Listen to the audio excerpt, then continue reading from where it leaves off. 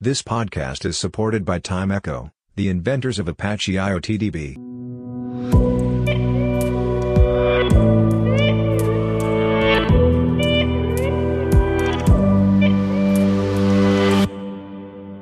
Liebe Zuhörer, herzlich willkommen zu einer neuen Folge KI in der Industrie in der Sommer-Special-Reihe KI und Ausbildung. Heute mit Stefan Letzner. Grüß dich, Stefan. Ja, hallo Peter. Schön, dass ich hier bin. Dankeschön. Schön, dass du da bist. Genau, in unserer Ausbildungsreihe, Sommerreihe, wollen wir uns ja informieren über die verschiedenen Möglichkeiten, KI zu studieren, sich in KI auszubilden.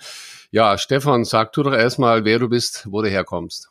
Ja, ich bin 30 Jahre alt, ich komme aus dem kleinen Ort Wehingen und studiere aktuell meinen Master in Pforzheim in Produktentwicklung und ich habe davor meinen Bachelor dual gemacht, Maschinenbau und baue jetzt sozusagen darauf auf mit meinem Master. Sehr gut. Ich habe das vorher schon mal gehört. Das kennt möglicherweise jeder, ich sag mal, deutscher Hörer, Zuhörer, ich als Holländer.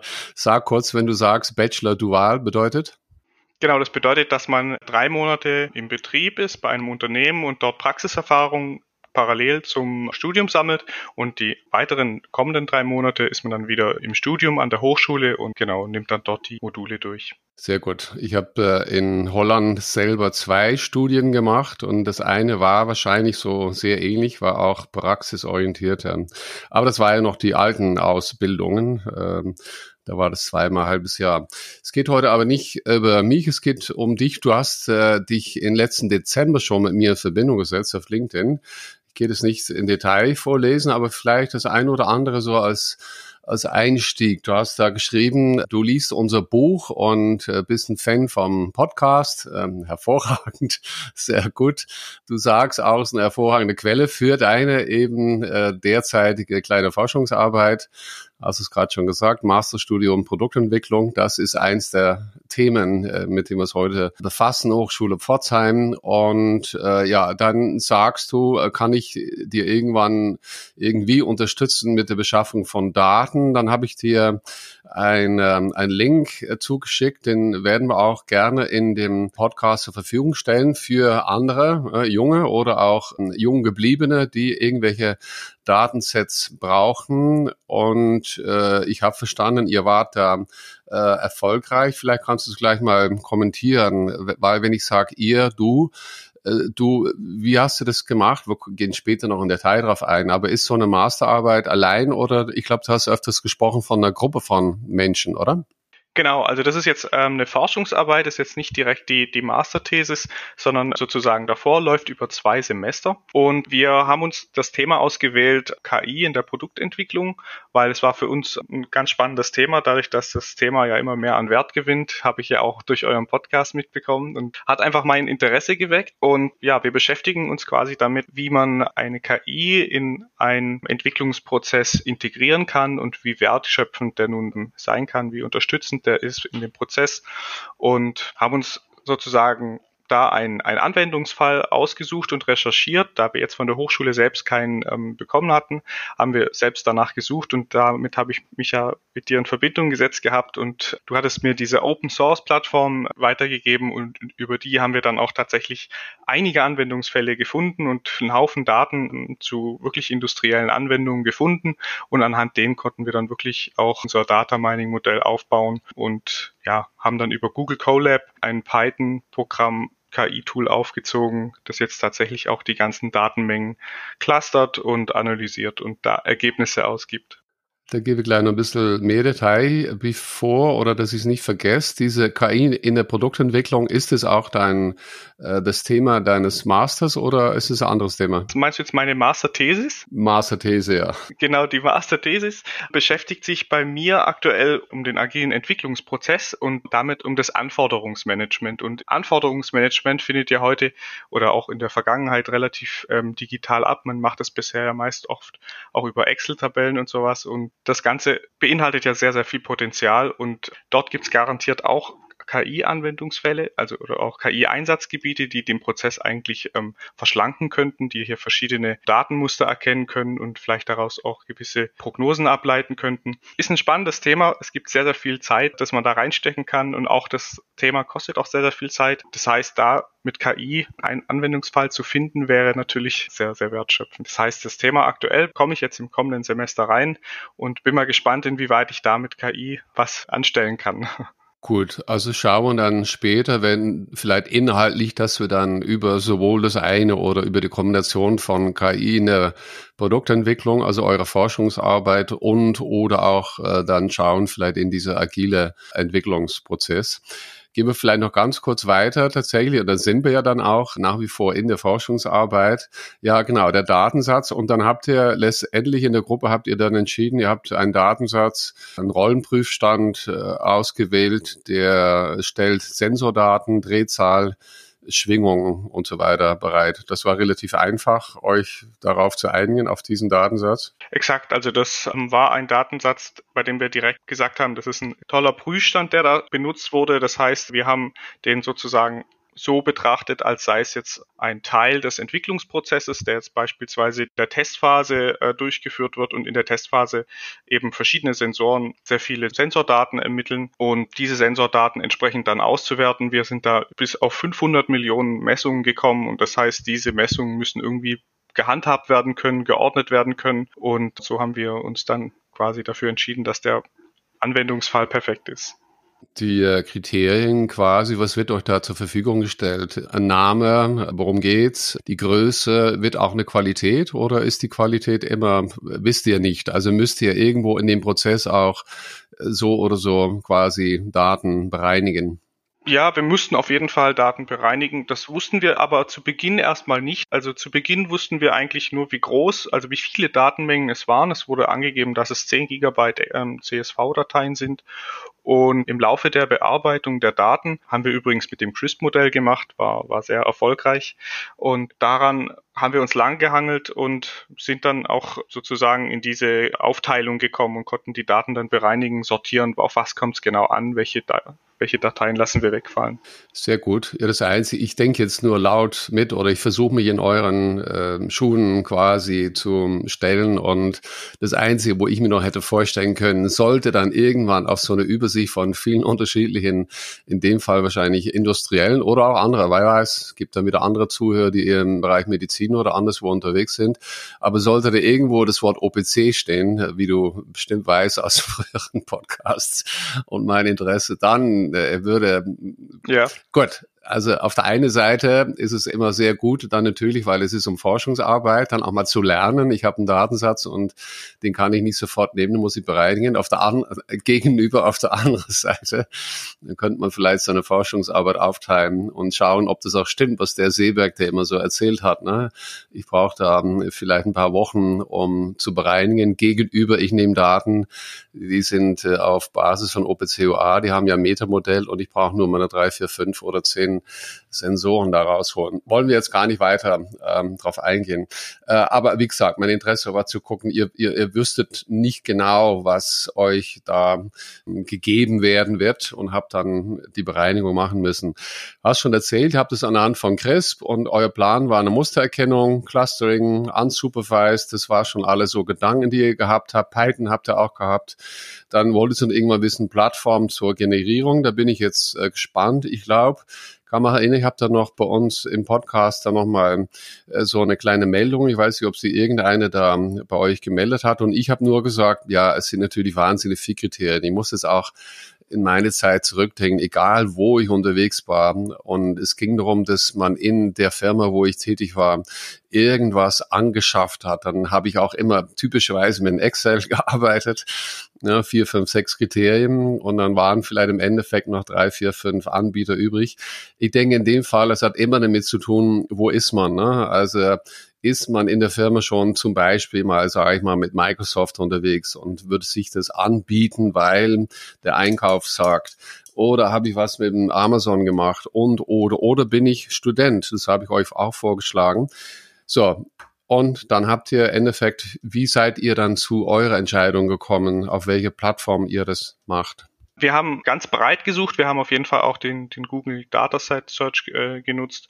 Und wir haben eigentlich das quasi benutzt, ähnlich wie einen Suchbrowser, in dem wir gesagt haben, wir recherchieren einfach mal komplett breit, suchen in jeder Plattform nach entwicklungsbasierten Datensätzen und konnten dadurch dann durch die Beschreibung, die da hinterlegt wurde, bewerten, ob das für uns ein relevanter Anwendungsfall sein könnte oder nicht. Aber ich habe jetzt eigentlich die Entwicklungsplattform. Ihr habt im Endeffekt euch entschieden, mit Google Colab TensorFlow zu machen. Also ihr habt euch entschieden, nicht mit einem Azure, nicht mit einem Amazon, nicht mit einem egal was. Und das würde mich interessieren, wie ihr zu dieser Entscheidung gekommen seid. Wo ich ja gesagt habe, ich meine, ihr seid Studenten und da gibt es ja zum Beispiel oft auch bestimmte Möglichkeiten. Ja, wir haben uns darüber informiert, welche Vorteile wir jetzt beispielsweise durch Google Colab haben, und unsere Wahl traf ja auf Google Colab. Das heißt, es war eine cloudbasierte Plattform. Wir konnten von überall darauf zugreifen. Es waren bereits Datenpakete dort vorinstalliert, die wir einfach nur abrufen mussten. Das war schon sehr, sehr bequem für uns als Studenten, die davor jetzt mit der Programmierung noch nicht viel zu tun hatten, damit einzusteigen. Also die Grundlage war eigentlich hervorragend, um da zu starten und jetzt sich quasi nicht im Vorfeld noch groß Programme herunterzuladen, die eventuell nochmal Probleme verursachen. Sehr gut. So sind wir halt zusammengekommen und ich habe dann im Vorfeld schon dann mal nachgefragt, gesagt, bin sehr interessiert und würde mich freuen, wenn dann, und das machen wir jetzt, ob du halt für ein Interview in unserer Sommer-KI-Ausbildungsreihe zur Verfügung stehen würdest, hast du damals schon zugesagt. Ja, ich denke für heute, das ist so ein bisschen so die Einführung, ich denke halt 2 Themen, und fangen wir gleich mal an, vielleicht mit deinem Masterstudium Produktentwicklung an der Hochschule Pforzheim. Was kannst du uns darüber sagen? Was ist das für ein Studium? Warum hast du es gewählt? Wo ist es? Wie läuft es ab? Wie lange dauert das? Welche Fächer hast du da und so weiter? Ja, also der Studiengang ist sehr interdisziplinär ausgelegt. Das Studium an sich dauert 1,5 Jahre, wobei das erste und zweite Semester theoriebasiert ist und das letzte, dritte Mastersemester ist dann das Masterthesis-Semester. Und die Fächer orientieren sich sehr breit, einmal in der Organisation, in der agilen Produktentwicklung, zum anderen hin aber auch Produktdigitalisierung, in der man dann entsprechend auch mit verschiedenen digitalen Visualisierungen arbeiten kann oder kennenlernt, wie jetzt ein digitales Produkt, den digitalen Zwilling zum Beispiel, Qualitätstechnik, additive Technologien, Technik- und Produkthaftungsrechte, aber auch Psychologie und Management von komplexen Entwicklungsprojekten, strategische Produktplanung. Okay, wenn strategisch, überlegt ihr dann euch so irgendwelche neue Geschäftsmodelle oder so? Also nicht Produkt zu verkaufen? Okay. Ja, genau. Also da war es wirklich eine spannende Erfahrung, dass wir in einer sehr intensiven Woche sozusagen ein eigenes Startup gründen mussten, durch eine eigene Idee, die wir eigenständig entwerfen und konstruieren mussten. Und dadurch, dass der Studiengang so interdisziplinär ist, gibt es so viele verschiedene einzelne Kompetenzen in den Studierenden und in den Kommilitonen, dass wir daraus eigentlich ein sehr, sehr spannendes Projekt aufziehen konnten. Wir waren also ein Team von 4 Studenten, die dann dieses Startup sozusagen aufgezogen haben, die einen Kostenplan erstellt haben, die das Produkt visualisiert haben, konstruiert haben und letztendlich dann auch theoretisch an den Markt gebracht haben. Und das Ganze wurde in einer Woche intensiv ausgearbeitet und am Freitag sozusagen, es ging von Montag bis Freitag, vorgestellt wurde. Und es war eine sehr, sehr tolle Erfahrung, dadurch, dass man wirklich intensiv und sehr nah mit den einzelnen Kompetenzen der anderen Studenten zusammenarbeitet. Und das gefällt mir wirklich sehr an dem Studiengang, dass er sich so interdisziplinär ausrichtet, weil es letztendlich auch in der Industrie später auch so sein wird, dass man sich mit vielen anderen Disziplinen von Mitarbeitern auseinandersetzen muss und vor allem damit auch umgehen muss, wenn man merkt, dass gewisse Kompetenzen oder andere Studenten da einfach anders ticken. Und sowas schon im Studium kennenzulernen, das finde ich besonders wertschöpfend. Man kann wirklich daraus erkennen und lernen, wie man mit solchen Leuten gut umgeht, wie man mit solchen Menschen gut arbeiten kann, produktiv sein kann. War das der Ansatz von dem Masterstudium oder, weil ihr jetzt ja den Google Colab gewählt, der Google, da gibt es glaube ich einen Mitarbeiter, der hat ja auch sowas aufgesetzt, ist genau eine Woche, der Christian Ehl, der hat schon mal drüber gesprochen bei uns im Podcast für die Zuhörer, der das bestimmt interessiert. Welche Rolle hat in dem Masterstudium schon den Umgang mit Daten, Data Science, Datenexperten, wenn überhaupt künstliche Intelligenz, Machine Learning gehabt oder nur von euch selber ausgewählt? Besonders kam diese Thematik in dem Fall Marketing auf, denn hier ging es darum, wie kann man jetzt das Kundeninteressen erkennen, wie bemerkt man, wie sich ein Kunde auf der Homepage bewegt oder auch mit dem Produkt umgeht und dass eben dort viele Datenmengen anfallen und dass sowas eben heutzutage fast nur noch mit KI gehandelt werden kann oder auch gewisse Chatbots auf Internetseiten mit dem Kunden kommunizieren. Und da hatten wir einen sehr, sehr großen KI-Einblick bekommen, der sehr interessant war. Gut, man hört, du bist sehr zufrieden mit, was du da in deinem Masterstudium so gelernt hast. Schau mal, wo stehst du heute mit deinem Master? Können wir ein bisschen inhaltlich reingehen? Du hast schon erwähnt, hast dich da beschäftigt mit dem agilen Entwicklungsprozess, möglicherweise teils aufbauend auf diese Forschungsarbeit in der Produktentwicklung. Wo stehst du da? Ja, aktuell bin ich jetzt in dem Studium im Ende des 2. Semesters. Ich habe alle Klausuren hinter mir und ja, ab Beginn des nächsten kommenden Semesters würde ich meine Masterthese starten. Und du hast die Themen schon angesprochen. Was können wir von dir noch inhaltlich mitnehmen? Von der Forschungsarbeit, wie ihr dort gearbeitet habt, was hat dir gut gefallen? Wo habt ihr da Schwierigkeiten gehabt? Wo sagst du vielleicht rückblickend, ja, das ist wunderbar gelaufen. Wir haben Daten, wir haben Muster gefunden, wir haben wirklich da was machen können mit Hilfe von Machine Learning. Ich glaube, unsupervised habt ihr oder supervised, weiß ich nicht. Zurückblicken. Wir hatten unsupervised. Genau. Was ist da gut gelaufen und wo würdest du im Rückblick sagen, oh, hier oder dort hätten wir es vielleicht doch noch anders gemacht? Also die Herausforderungen von der Forschungsarbeit lagen letztendlich darin, die Programmierung detailgenau aussagekräftig zu machen. Es war relativ einfach, sofortige Ergebnisse zu bekommen, die man auch interpretieren konnte. Aber um eben immer wieder genauere Ergebnisse zu bekommen, bedarf es ja immer wieder neuer Iterationen in diesem CRISP-Modell. Und dadurch braucht man allerdings auch immer tiefere, bessere Programmierkenntnisse, die wir jetzt als einsteigende Programmierer nicht hatten und die auch in dem Zeitrahmen nicht möglich waren. Das heißt, wir haben uns sozusagen dann nicht zu sehr in die Tiefe fokussiert, sondern sind halt auf die ersten Ergebnisse eingegangen, haben die direkt interpretiert und dann auch Ausblicke darauf gegeben, wie man weitermacht. Das waren die Herausforderungen davon. Und besonders gut gefallen hat uns aber der Einstieg in das Projekt, dass man so schnell auf ein Ergebnis kommt, auch sozusagen wir als Anfänger, als blutige Anfänger, wie wir da eingestiegen sind, dann Ergebnisse erzielt haben. Und das war wirklich beeindruckend. Mir hat es riesen Spaß gemacht, da quasi mit TensorFlow und anderen Bausteinen wirklich Ergebnisse zu kriegen. Und es war vor allem auch sehr spannend, dass wir in dem Dreierteam letztendlich bestehend aus 2 Maschinenbauer und einer Designerin, Grüße gehen hier raus an die Leonie Fensterle und den Boris Tomic, und hatten hier wirklich eine hervorragende interdisziplinäre Zusammenarbeit. Sehr schön. Und ja, genau. Ich meine Hypothese ist ja dort, dass in den nächsten Jahren verstärkt immer mehr der Domänexperte, die Domänexpertin sich halt mit dem Thema beschäftigen wird. Und wenn du jetzt einen Master machst in der Produktentwicklung, ich weiß nicht, wie du dann später als was arbeiten wirst. Ich sag einfach mal Produktentwickler, ne? Gibt's ja hunderte von verschiedenen Terminologien wahrscheinlich.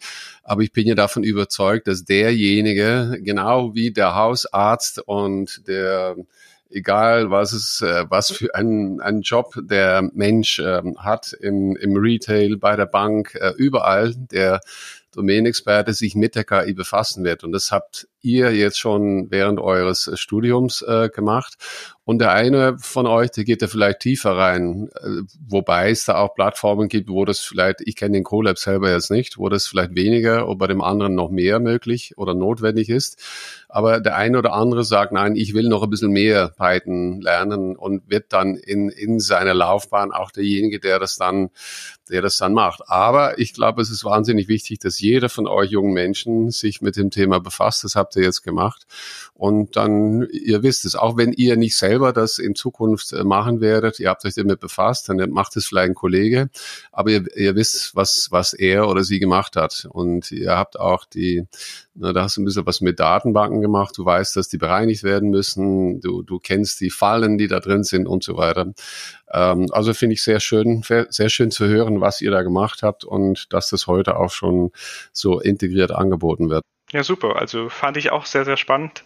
Vor allem finde ich es auch ganz wichtig, dass man sozusagen Studierenden mitgibt, wie eine KI eingesetzt werden kann, wo sowas in der Industrie eingesetzt werden kann und auch selbst dafür aufmerksam wird und merkt, hey, diesen Prozess könnte man mit einer künstlichen Intelligenz verbessern, verschlanken, und allein schon der Gedanke und das Verständnis dafür zu haben, was eine KI genau kann, wie sie funktioniert, dass man dieses Wissen mit ins Unternehmen nimmt, finde ich, ist sehr, sehr wertvoll.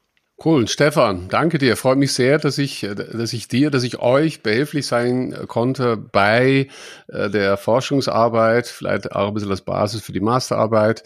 Herzlichen Dank, dass du heute bei mir sein konntest für dieses Interview, und der eine oder andere Hörer, der vielleicht noch eine Frage hat, der mit dir in Kontakt treten möchte, der macht es am besten auf LinkedIn. Da heißt du Stefan Johannes Letzner, Stefan mit PH, Johannes Letzner, Letzner. Ja, ansonsten, wenn ihr, liebe Hörer, Fragen oder Anmerkungen habt, wie immer gerne kurze E-Mail an robert@kipodcast.de oder peter@kipodcast.de. Ich freue mich sehr, dass ihr bis hier bei uns geblieben seid. Gerne bis zum nächsten Mal. Und Stefan, dir nochmals herzlichen Dank und sehr viel Erfolg mit deiner Masterarbeit. Ja, vielen, vielen Dank, Peter, dass ich hier sein durfte, und auch nochmal vielen, vielen Dank für deine Unterstützung. War es uns eine große Hilfe, und danke für die Einladung. Gerne gemacht. Danke dir. Ciao. Tschüss.